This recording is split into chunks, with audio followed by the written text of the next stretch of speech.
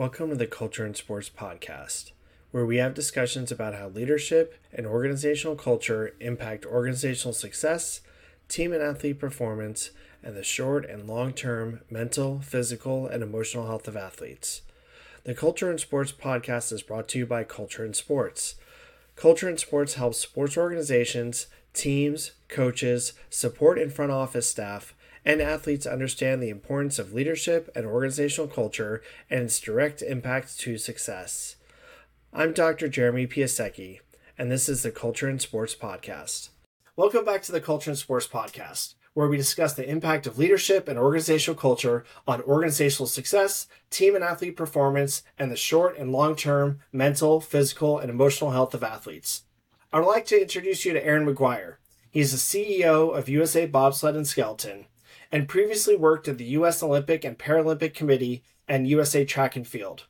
He earned his Bachelor of Arts in Secondary Education from the University of Akron and an MBA from the Indiana University Kelley School of Business. I understand that you were a collegiate athlete and even competed on Team USA, but please tell us a little about your sports journey.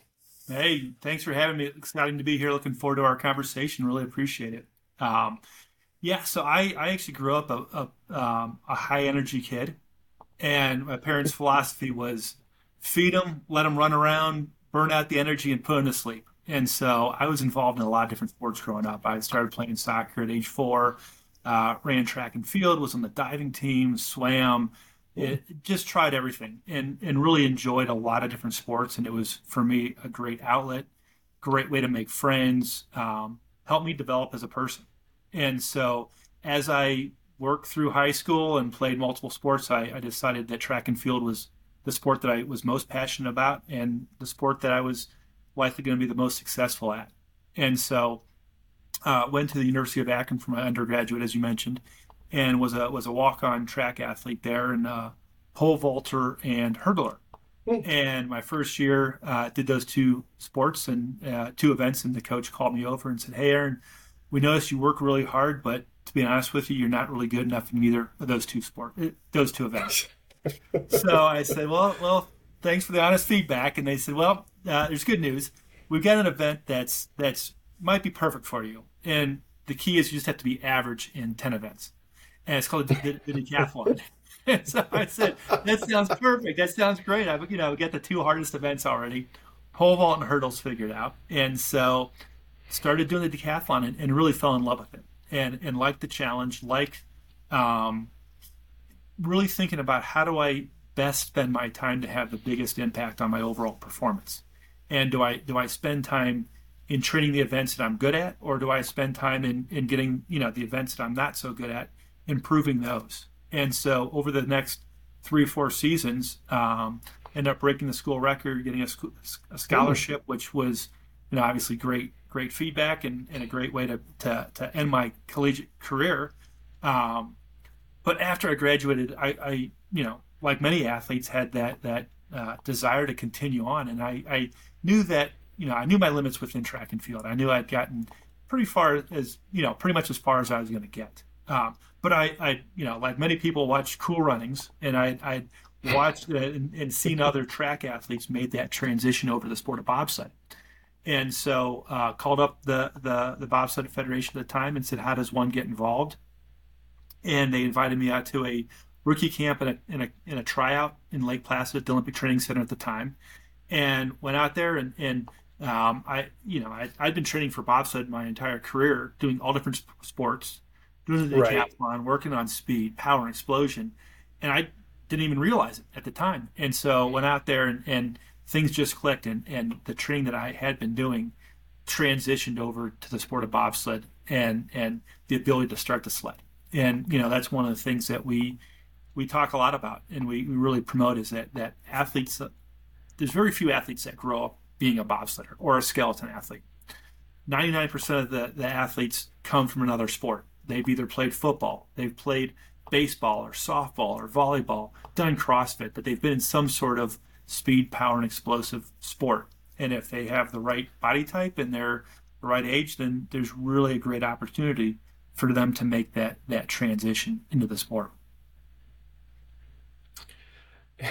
So when you said you're a walk-on athlete, were you like a swimmer and a diver, and then all of a sudden you're like, hey, NCAA athletics, I'll just do track and field, or what was your transition to I get there? I had been doing track and field since I was in junior high. So I had played Oh, okay. soccer through high school, ran track and field starting in junior high, swam, dove. So I wasn't just doing those sports. I continued on everything else, and so um, made that transition. And again, being a high school pole vaulter or hurdler, that did help set me up for success in the decathlon. And then once I got in the bobsled and there's a lot of things that we can do in terms of testing and pushing sleds on wheels or on ice in the off season, but you really don't know if the sport of bobsled or skeleton is going to be one that you like until you try it. And so it wasn't for a few more months that I had a chance to go down a track for the first time. And for our rookies, there's really two things for a successful athlete. One is that they come into the sport and they've got the athleticism to push a sled and to get down the track. The other is, do they like the sport? And so some athletes come out to the sport, they take a bobsled ride, and they get to the bottom, and you can see this look on their face, and they immediately ask, how quickly can I get back to the top of the track, and do that again. And you got some athletes that come down, and you're going now, keep in mind you're going 80, 90 miles an hour, pulling 3, 4, 5 G's of force. There's no airbags, there's no cushioning in the sled, and you're going down that track fast. And you have other athletes that get off the track, and you can see the look on their face, and they're a little bit more pale, and something. It's been an experience, and they, instead of asking how quickly they can get back to the top of the track, they say, how quickly can I get back to the airport to get home and never do this again? And so when we have athletes that show up that can push a sled and have that excitement, on their face, and we know that we've found the right type of athlete. And so, I just, that first trip, I said, this is cool. I'm going to do this for the next, through the next quad, and spent 3 years, 3 seasons on the national team. Competed. I missed the Olympic team, but did world championships, World Cup races in Italy, Germany, Switzerland, France, Austria, Canada, the United States, and there was definitely no greater honor than wearing a uniform that's red, white, and blue, and having a chance to represent our country in international competition. So, kind of coming in on the end of what we were saying, like, what is your favorite memory, like, of all of your sporting career as an athlete? Yeah, that's so many, and I think about sports, and they have such an impact on my life, and I know on many others' lives, and I know that talk to some athletes, and they talk about a medal or a win, and for me, one of the best memories was having that team and having teammates and having that common goal that we were all working towards, and spending time in Europe and driving around from city to city, and unlike Mm-hmm. NASCAR or Formula One or IndyCar, we don't bobsled athletes, skeleton athletes. There's no pit crew that gets everything prepped and the sled ready and waxed, and at the line you just kind of show up and throw off your jacket and hop in. I mean, the team, it's a blue collar sport, and literally the team is the pit crew. And sometimes we'll travel with a sled mechanic or a sled tech that helps with damage to the sled or getting the sled prepped. But the sleds are 600 pounds, and it's the team that wakes up early, that gets the sled prepped, that moves the sled and drives it out to the track, unloads it, then warms up outside in freezing cold weather, freezing 30 degree, 20 degree, 0 degrees some locations, and you're warming up outdoors. Then you're getting in, and you either train or you compete, and then you're packing everything back up into the truck. And at the end of the day, you're going back to the hotel, and you're prepping the sled for the next day of competition or training. And so, really getting to make some lifelong friends that I'm still, very well connected with. Still, there's a few that I work side by side with right now at USA Bobsled and Skeleton, and these are friends that will be in connection with, in contact with through the rest of my life. Now, who had the most impact on your career as an athlete?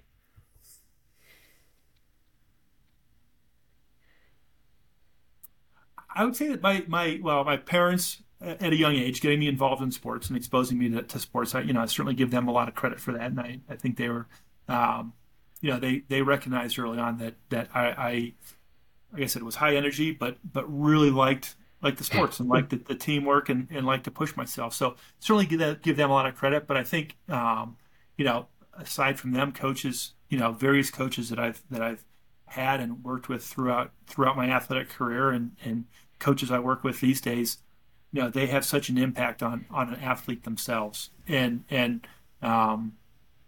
there's the technical aspect of whatever it is, whatever the craft is of that sport that you're learning from a coach, but you're also learning how to be a person, how to be a better person. And we often talk about what's at the end of an athletic career and what are the achievements, but we also talk about who do you become at the end of an athletic career, and how do you set yourself up, how do you take what you've learned and set yourself up for success in that next stage in life, which is often your professional career.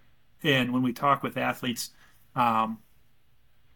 you ask athletes who are retiring or making that transition, what did you learn, when you were a bobsled or a skeleton athlete? And they're talking about, we learned how to sand runners, we learned how to, push a bobsled or a skeleton. We learned how to, prep a sled.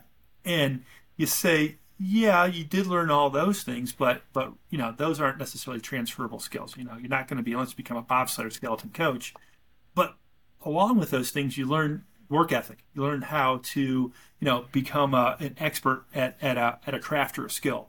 You learn how to set goals and work as a team and be a leader. And those are all transferable skills. And so any career that you're moving into, the company that you may work with might find it interesting that you know how to sand runners on a bobsled or skeleton, but they're going to be more interested that you came into a sport that you knew nothing about, became an expert, and that sets you up to be successful in that sport. And if you can do that within bobsled or skeleton or any sport, you can do that within any career as well.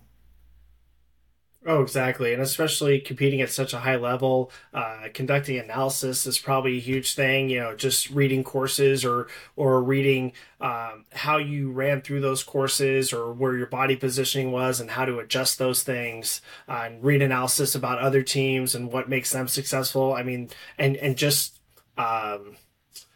just competition at such a high level. I mean, there's so many things that are beneficial for athletes transitioning into their next career. They're behind the desk or out in a construction site career.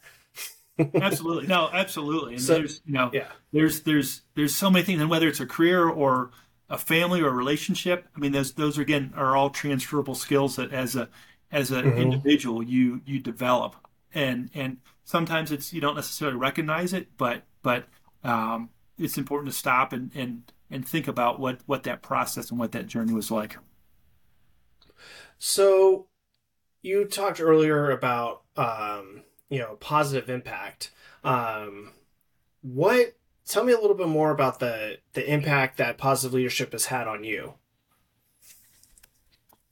So, yeah, positive leadership is something that I've looked at and studied quite a bit, and you learn a lot from leaders who do a really good job, and you learn a lot from leaders that aren't. And one of the things that I've always found is that one of the most important things in leadership is getting buy-in and really recognizing that you can't do everything by yourself, and it does take a team.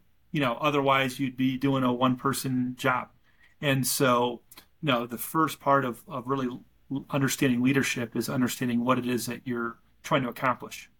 And then once you understand what it is that you're trying to accomplish, understanding your own strengths and weaknesses, as well as recognizing what are the people that you need to surround yourself, or who are the people that you need to surround yourself with, in order to ensure that you have the right team working together towards that common goal.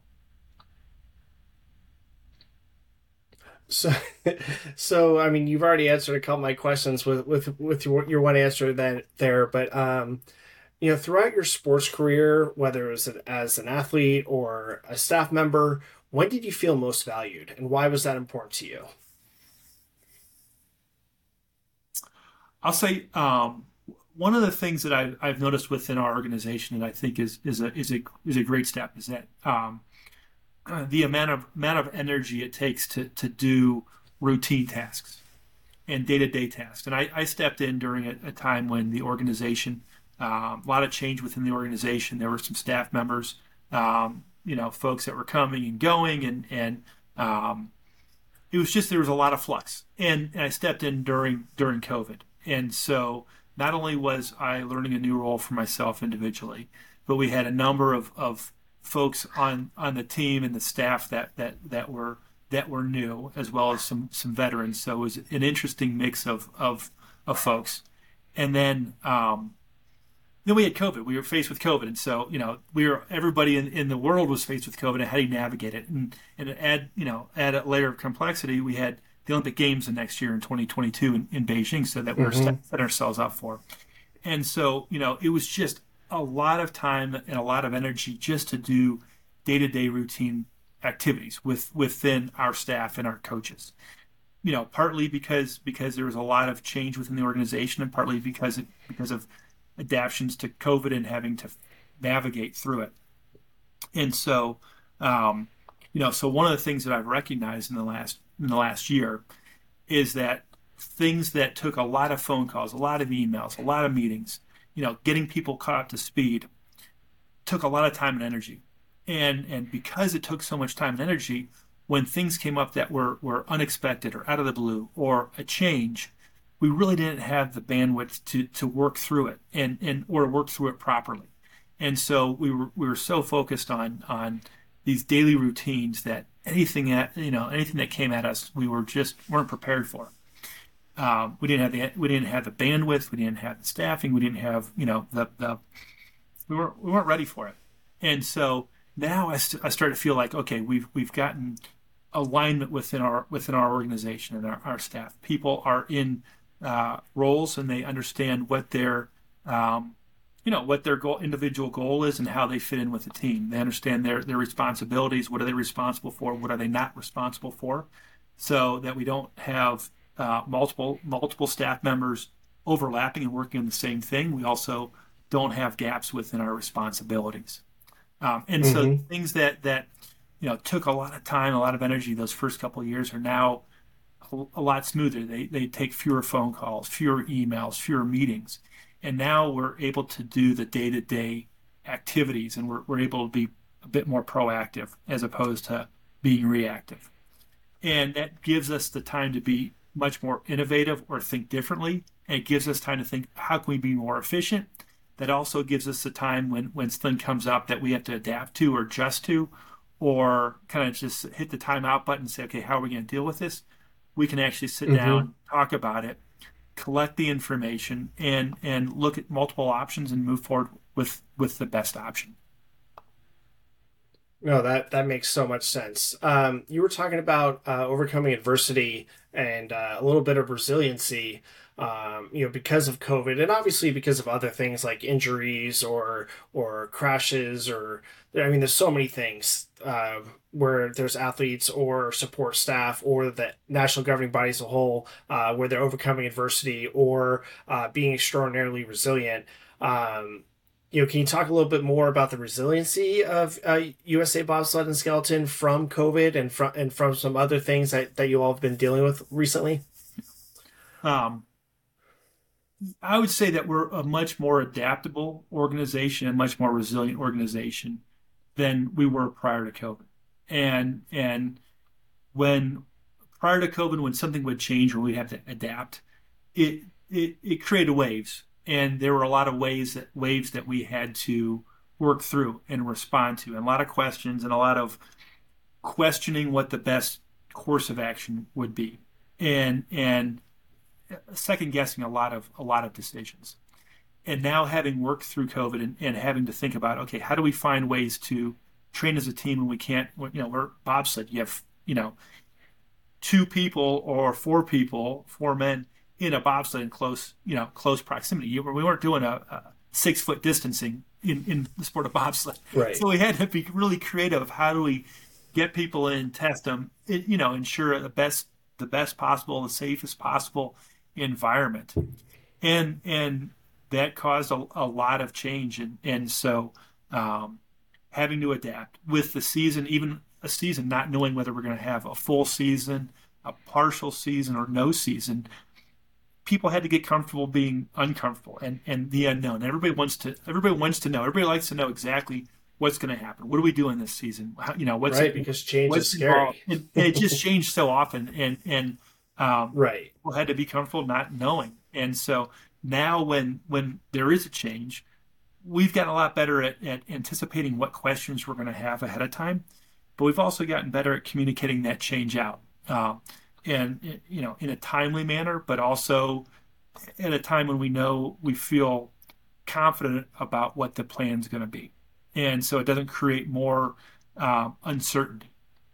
And so now, when we communicate a change or a change comes up, we communicate that out instead of massive waves and more confusion. We're now getting ripples, and so people are from not only the athletes but our coaching staff and our staff themselves. We're much better at adapting, and if a plan changes, as opposed to second guessing or thinking about what it could have been or should have been. Okay, here's the plan. We're going to move forward, and how do we maximize and make the most out of this plan? So with even before COVID, and then obviously during COVID, why was creating alignment and getting buy-in from everyone incredibly important? At USA Bobsled and Skeleton. Yeah, I would say that alignment's really important at any organization. Certainly with our organization, when I stepped in, I'd say that we had a lot of really good people that were really doing really good things. But not everybody was. It wasn't necessarily clear what everybody was doing, and you'd have some folks that had, a very great idea or a passion project or a passion initiative, and they were kind of off doing it over here. And somebody else would have another idea about the best way to do it, and they're doing it over here. And it goes back to that efficiencies. If we have everybody kind of doing their own thing, then we're kind of spinning our wheels. And so right. Stepping in and listening to everybody and asking questions right away. Okay, what is it that you're currently doing? What is it that you're currently doing? And are there things that you feel like you should be doing? Or are there things that are, being dropped that the organization should be doing? And so starting to hear from them of what is it that they're currently doing gave me a better perspective of, again, where do we have multiple staff members or multiple coaches maybe doing the same thing and doing it two different ways? Or where do we have multiple people all working around a certain area, but there's a key element that's not being picked up or being ignored until the last possible moment, and then it's a matter of, okay, whose responsibility this, and everybody's hands go down. And so it's a matter of understanding, okay, what's everybody doing, what needs to get done, and then once we understand what needs to get done, then going through and saying, okay, who does it make the most sense to be doing certain activities? Yeah, no, that makes so much sense. So before you and I started this episode, between our correspondence and talking, I really want to know, and I'd really like you to explain this to our audience. How do you build teams both on and off the ice to perform at the highest levels? Yeah, building teams is, again, I think it's important to know what needs to be accomplished. On the ice in bobsled, when we have 2-man, 2-woman, or 4-man sleds, part of that, a big part of it is there's objective criteria. What are the best push athletes, and we can test athletes individually and in combinations to give us a good idea. But one component is versatility. And in a 4-man sled, you have the pilot, but you also have 3 additional push positions. And you have a push athlete that pushes from the left side, an athlete that pushes from the right side, and the one that pushes from the back or the brakes. And so there are certain athletes that only push from one position. I only push from the right side, or I only push from the left side, or I'm only a brakeman.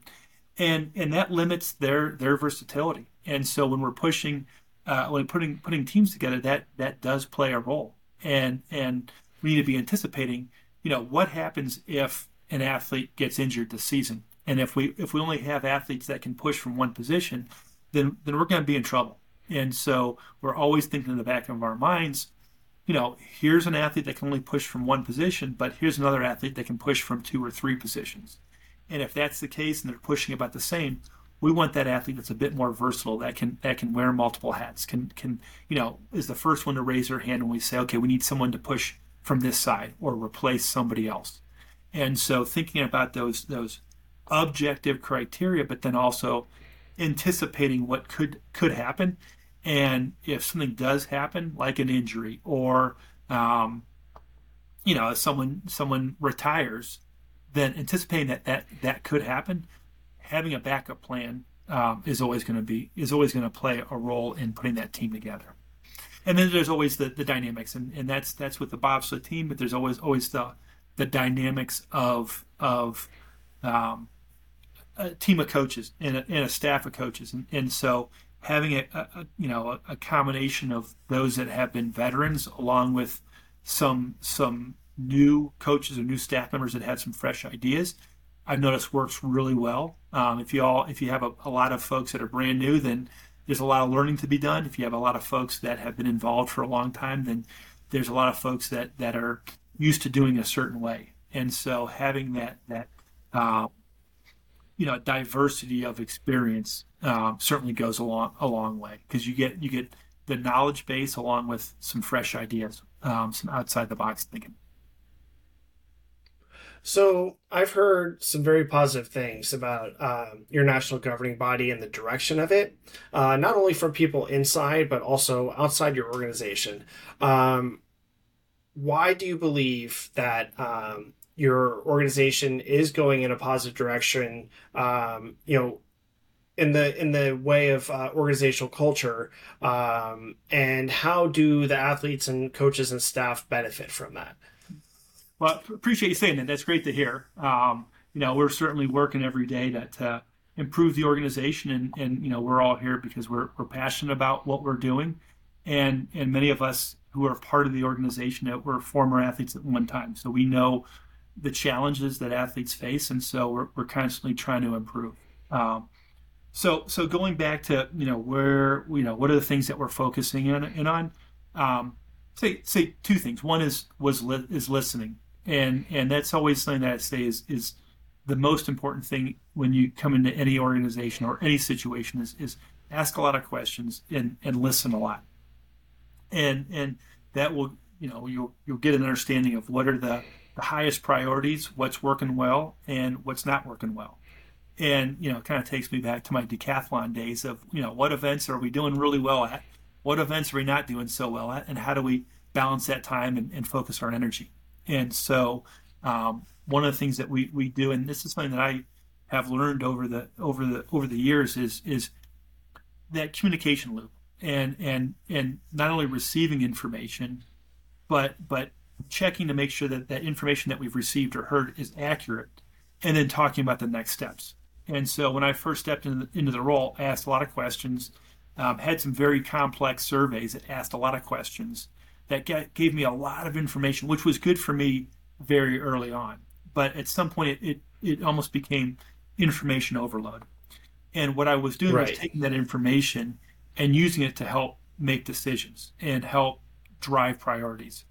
And I just kind of assumed that if I listened to everybody, heard them, and then we were doing some new things, then people would recognize it. People would pick up on it and say, oh yeah, they he heard me, the coaches heard me, the staff heard me.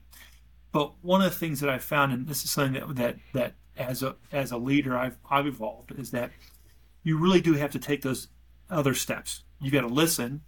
And so now when we do the surveys, they're much simpler. They're much more to the point. Where I was doing 25 or 30 or 40 questions before, now I ask, just a few simple questions. One is, it's always interesting to do a 5-point scale of where we are, because you can compare yourself from year to year. But in all reality, most of the time we're going to get that average bell curve where most people are pretty satisfied. Some love you and some hate you, and that's the way it's going to be. But I started asking a question of during your time in the sport, do you think the organization is improving, getting worse, or staying about the same? And that gives me a perspective of from everybody that's involved. Are we getting better? Are we taking strides forward? We know we're never going to be perfect, but can we each year get a little bit better? Get a little bit better, get a little bit more efficient, bring something in new. And so that's been a really helpful question for me to just gauge what's what's our compass? Is our compass pointing north, or are we heading south here? And so that's a great question. And then I've asked three more questions. What's the organization doing well at? Where can we improve? And is there anything else you want to share with me? And summarizing that information, I start to see some common themes, some consistency, and some feedback that affects a lot of athletes. And so what we've done, and what I've done is taken that feedback, summarized it, and then shared it out with the athletes and asked the question, hey, this is what I'm hearing. Am I missing anything? This is what we've summarized, and is it accurate? And so that's the check to say, okay, have I interpreted or understood what you said? And then as a third step, what I've done is gone back and said, okay, based on the feedback, ask for your feedback, summarize the feedback. Based on that, here are the steps that we're going to do to improve, and put it in writing to say, we're going to do these 6 things or these 8 things in the next season. And that's really, to me, I think that helps that close that communication loop, and helps with clarity. And then as a final step, what I'll do is when this season's over, they'll go back and identify and talk about those 6 or 8 steps and say, okay, we've done 5 of them, or we've done all 6 of them, and here's where we are with them. And I think that does provide some closure to the entire feedback process. So when in the feedback process, when you've got, great reviews, like this is the best sport I've ever competed in, this is the best organization I've ever been on, that's obviously nice to hear, right? Like you're like, oh, we're doing great things. Yeah. Obviously you have great buy-in with those athletes, right? Or staff members or coaches. But how about those that are on the opposite end of the spectrum? When you receive like some pretty negative feedback, is your first response to be like, oh, they don't know what they're talking about? Or are you looking at it and saying, like, not only what can I do better, but like what are the major themes that we might not actually be seeing, but might be lurking in the background, or that we're choosing not to see? Like, where do you fit in there? And what do you do from that point on? Yeah. Yeah, and I think you hit it spot. You're spot on there. It's great to get that positive feedback. We love you. You guys are the best. That's great. So it gives us a chance to we want to hear that. Let's take a victory lap. But that's if you really want to get better, that's not the feedback you want to listen to. And so cueing in on common themes, or folks that are your biggest the folks who are the biggest communicators of things that could be improved, or issues. And I think that their natural reaction often is, to your point, they don't know what they're talking about. But you got to kind of move past that natural reaction, because a lot of times those are the folks that are the most critical and the most skeptical. And if you're able to listen to them, because sometimes that there's a lot of emotion behind it, and that emotion might be unrelated. They didn't make the team, and therefore, everything's wrong with the organization, and they may have not made the team because of an injury. And so if you can separate the emotion and what's there from what is being said and the facts that are being said, and you look at yourself and you give yourself an honest assessment to say, are these accurate? Is this an accurate depiction of what's going on? Are these critical? Are we just not doing well in these areas? And if that's true, then that's where we need to spend some focus. If it isn't true, and there are some comments that are being made that aren't necessarily true, it could be because that individual may not be informed. and might not understand what the situation is. And so, that's also our responsibility to help, our athlete population, our group of athletes understand as best we can, why we make certain decisions, why we prioritize certain things. And a lot of what we talk about is team, and our priority, our goal is not necessarily to field an Olympic team. And that may be different from an individual athlete. Their goal might be to make the Olympic team. We're always going to send athletes to the Olympic Games. Our goal is to be on the podium and put athletes in position to be be a medalist at the Olympic Games. And so there are times that our priorities as a team perspective, or putting athletes on the podium in a position to be on the podium, might be different from an individual athlete who their goal is to make the national team or make a World Cup team or make an Olympic Games. And so being very clear and upfront, and to be honest, to say sometimes, our decisions that we make are for the best interest of the team, but they may not be in your specific best interest because our goals may not align entirely.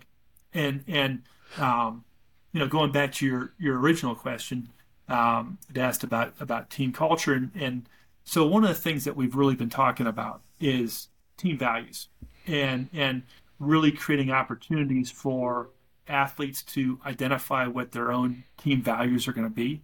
And you think about, skeleton's an individual sport.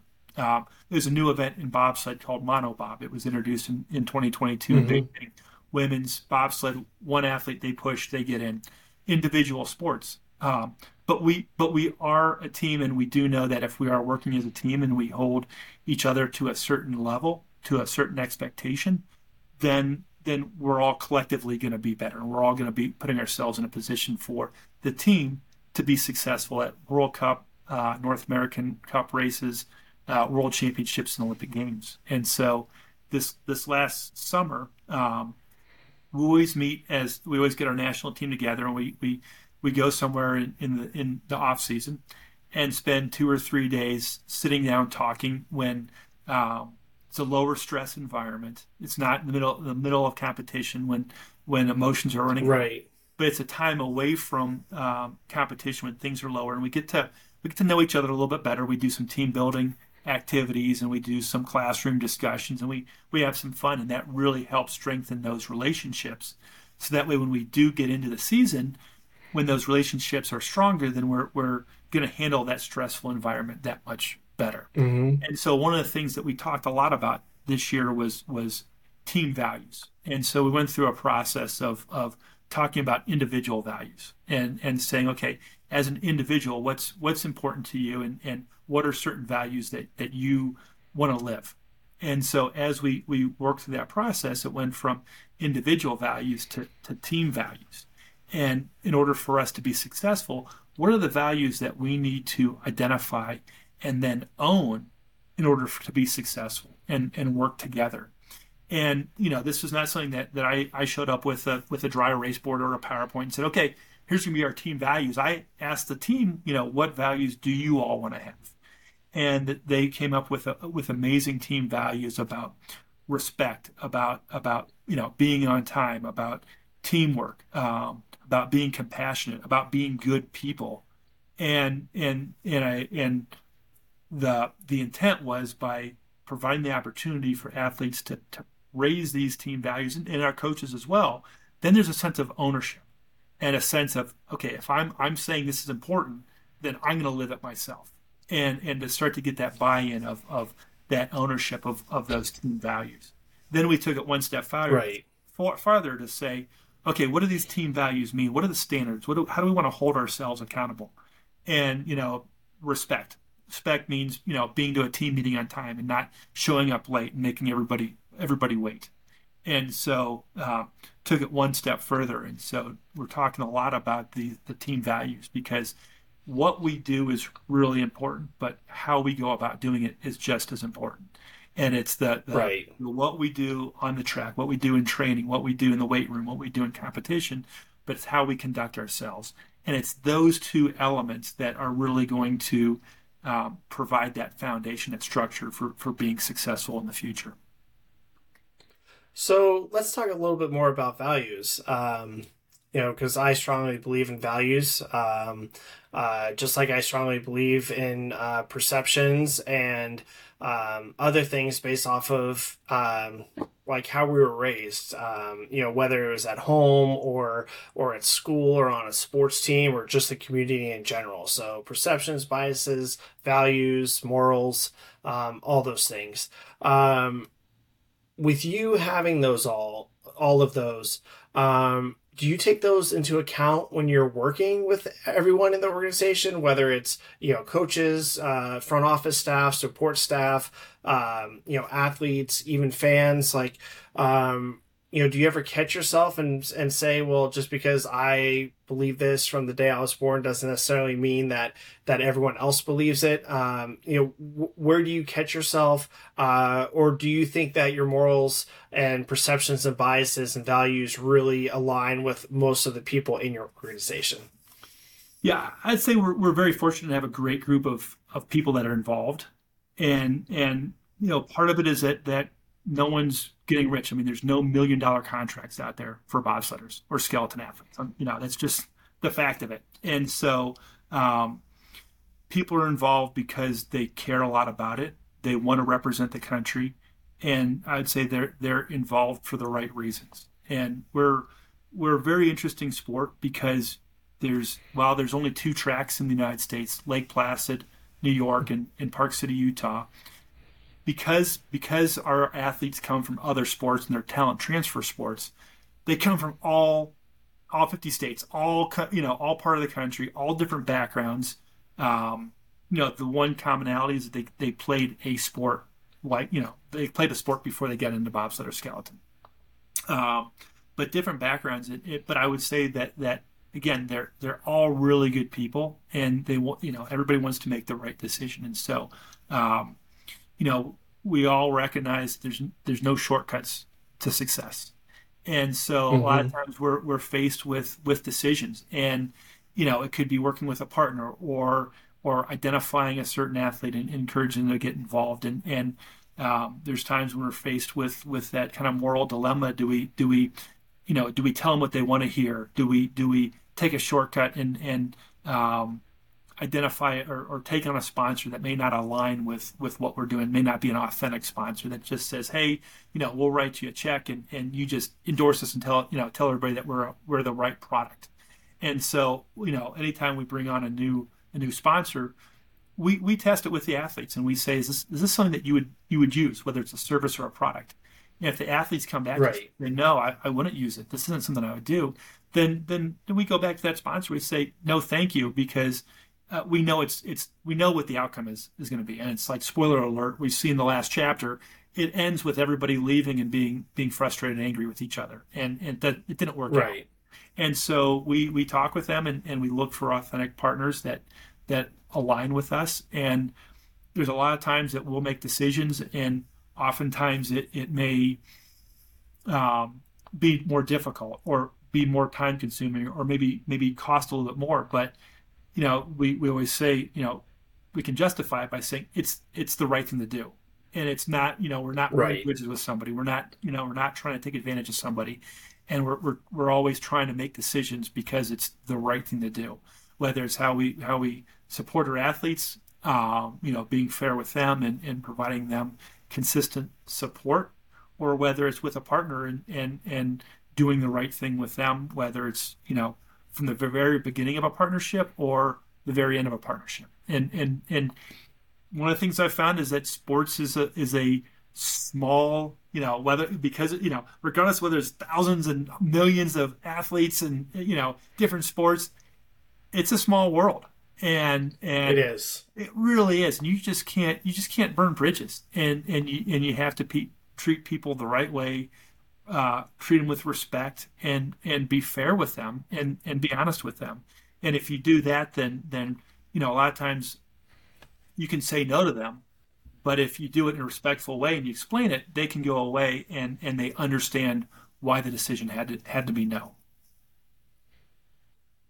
Okay, no, that makes a lot of sense. And and you explained a lot, and I really hope that those who are listening and watching, definitely take what Aaron said just a few moments ago, and really think about it and reflect on it, because it's extraordinarily important.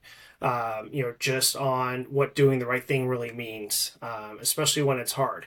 My example was when I don't know if everyone knows this, but I introduced sport of water polo to Afghanistan. I found a pool filled with trash. I convinced basically the local mayor to clean it up and fill it with water, and in exchange I would teach the village's people, or the people of the village, to swim and play a game called water hand soccer, because there's no literal translation to water polo.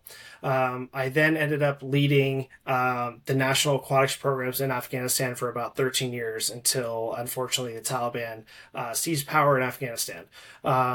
But the reason that I bring this up is, at the beginning when we first started, there were a couple of bad actors, we'll call them, who really wanted to fund the programs that we were building because they wanted to be the known person for them. But the way they got their money, and the way they were doing things, and the reasons they wanted to be involved in the national aquatics programs by writing a check, or in this case giving cash, they were doing it for the wrong reasons. And it was extraordinarily important to us as an organization, as an aquatics federation, to make sure that the right people are involved for the right reasons.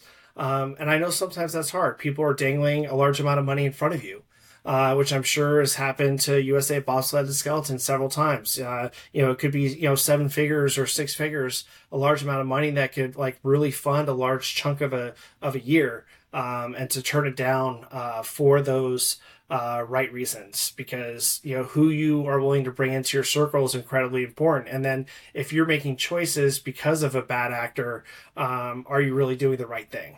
And I know that you definitely agree with that, Aaron, because you were the one who started this part of the conversation. Well, that's amazing what you did. That's exactly what we're trying to do as well. Do the right thing, and we get fixated on medals, and you watch Olympic Games and it's all about the medal count, and the reality is that medals are important, but there's a bigger impact from sport on individuals, on groups and teams. And so we are doing something that is larger than winning medals and getting results, and we're impacting lives, and that's what sport does. And sport exactly provides that avenue for people to develop and people to become, there's 2 paths. You either leverage sport and become one of those bad actors, and you use sport and you leave and you're frustrated and angry and you focus on the negative, or you're cheating and you're taking shortcuts, or you say, okay, I'm gonna use my values. I'm gonna take the team values that I've discussed and live by, and use that to help drive decisions and decisions, not only while doing sport but outside of sport. And we say we're helping develop athletes, but we're also on a much larger scale helping develop people and humans, and that's a much bigger goal. But it's certainly something that we talk a lot about. And when we have athletes that come back to us and they're able to recognize that sometimes they didn't achieve everything that they wanted to within the sport, but they're able to say, I'm a better person today because of my experience, then that's when we know that we've truly been successful in what we're trying to accomplish within bobsled skeleton. But at the Olympic Games and Paralympic Games, one of my favorite memories at the Olympic Games, and I've had a chance to go to I've been involved with about 5 or 6 and been on site to 3 of them, stayed in the village of 2 of them. And one of my favorite locations in the Olympic Games, best memories in the Olympic Games, is the cafeteria, the dining hall. And it's this massive, massive dining hall that seats thousands of athletes. And you can really gauge where you are within the Olympic Games based on the energy level that's in the dining hall. And you show up there in the first couple of days, you see teams all sitting together. The U.S. team is sitting at these 2 tables. The German team's sitting over here. The Chinese team is over here. And you've got smaller countries that are sharing a table, but they're all together. They're all wearing their team gear. And that's how they identify them, is the 3 letters across their back of their jersey, their country colors. And there's a lot of pride there, and that's a great thing. And then the opening ceremony takes place, and you can see that energy level of everybody having fun, excited to be there. It drops, and you can see the focus because they say, okay, this is now real. The opening ceremony is like Right. this light switch that flips, and the individual teams that are sitting together as a team who have been laughing and smiling now get focused, and you can see the seriousness on their face. And they walk in as a team, they get their food together as a team, they sit down, and then as the Olympic Games progresses, in certain sports have completed, they're over, they've done their finals, they've done their final game or their final match. Then you start to see athletes that are showing up in casual wear. They're not wearing their team gear. They might have a team jacket on, but they're looking to go out into the city and do some sightseeing. And you have these sports that are competing against each other the entire year, so they get to know each other. And all of a sudden, you have countries that were all sitting together separately now sitting together. And these athletes that were fierce competitors on that field of play that wanted to beat each other, but respected each other, now are friendly with each other. And they're sitting down, they're telling stories, and they know each other. And these individual countries that were all sitting separately, by the end of the Olympic Games, they're all sitting together, and they're all going out, and they're speaking 4 or 5 different languages, and they're sharing about their families. And so the power of the Olympic Games and the Paralympic Games is massive, and it has a tremendous impact on the globe, and bringing the number of people, number of countries, over 200 countries together for a peaceful competition is powerful. And that's one of the things that brings and draws really good people to the Olympic and Paralympic Games.